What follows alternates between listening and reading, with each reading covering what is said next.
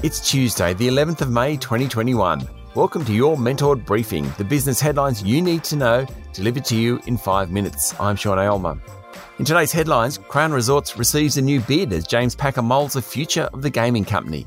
Plus, the local share market hits a new record as iron ore prices surge, business conditions and confidence hit all-time highs, and Woolworths outlines its plans for a $10 billion liquor and gaming listing, while Seven Group makes an $8 billion bid for Boral.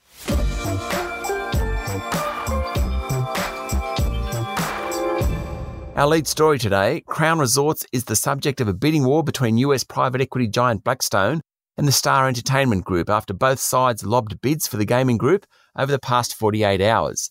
But there's no certainty the group will opt for either, with 37% shareholder James Packer holding the keys to any sale. It comes as the casino business this week faces inquiries into its operations in Victoria and in Western Australia, and as the group announced the new chief executive, former Lend-Lease boss Steve McCann. Star Entertainment has valued its merger proposal, as it calls it, at $14 a share. It involves both cash and scrip, and the price includes cost savings that haven't been realised. Blackstone upped its offer by 50 cents to $12.35 a share, and it's all cash. Yesterday, Crown's share price closed up 7.3% to $13. Investors welcomed the Star bid as well, and its share price ended the day 7.7% higher. The challenge for Crown at the moment is that it still has to convince New South Wales regulators that it should get a gaming licence for its facility at Barangaroo. Star Entertainment has passed probity checks in Australia. That's a big advantage, but it's not clear its offer is actually better than Blackstone. Like everything in the gaming world, there's plenty of chance involved in the bids, and, continuing the metaphor, a likely outcome is very hard to predict. Previously, Mr. Packer said he'd follow the recommendations of the Crown board. Everyone is waiting to see what directors and Mr. Packer say.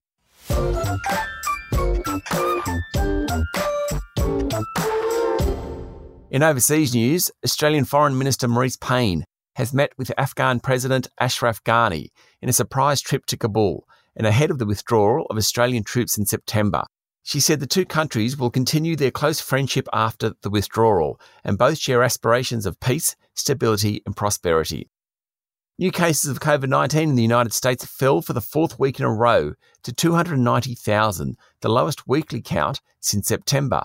Deaths last week were 4,756, the fewest since last July. And in the United Kingdom, the number of deaths reported overnight fell to 0, only the second time that's happened since the pandemic began.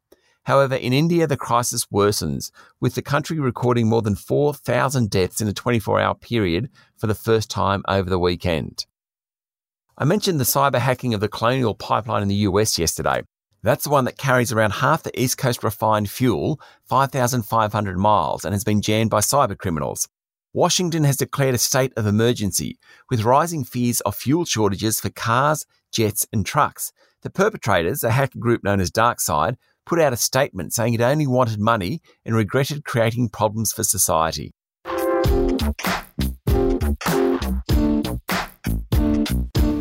That's the news from around the globe, and this is your Mentored Briefing. Let's go to local stories now.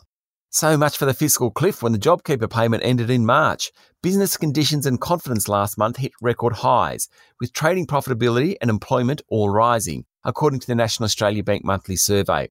The NAB survey showed capacity utilisation was at an all-time high, meaning companies need to invest in equipment and workers to keep growing, and that's a good thing for the economy.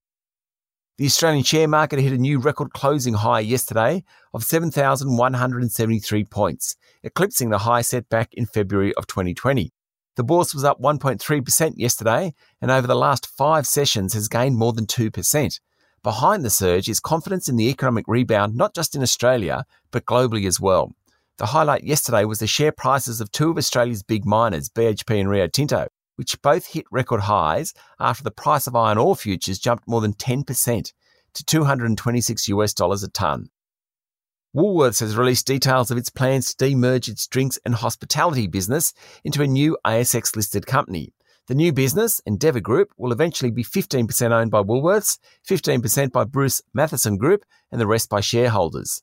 After the listing, Woolworths could return up to $2 billion to shareholders, the group said. The new company will be worth around $10 billion, making it a top 50 company, and will own brands such as Dan Murphy's and BWS, as well as 332 licensed venues and more than 12,000 poker machines. Kerry Stokes' Seven Group has made an $8 billion bid for building materials group Boral.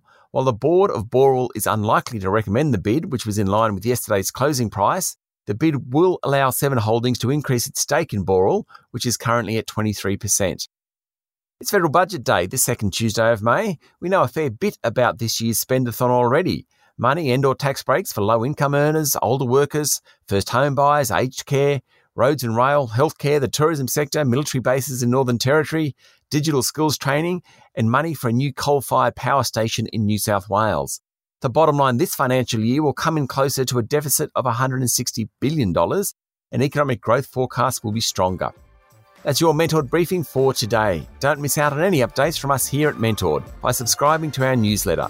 Visit mentored.com.au to stay up to date on all the latest. I'm Sean Aylmer. Have a great day.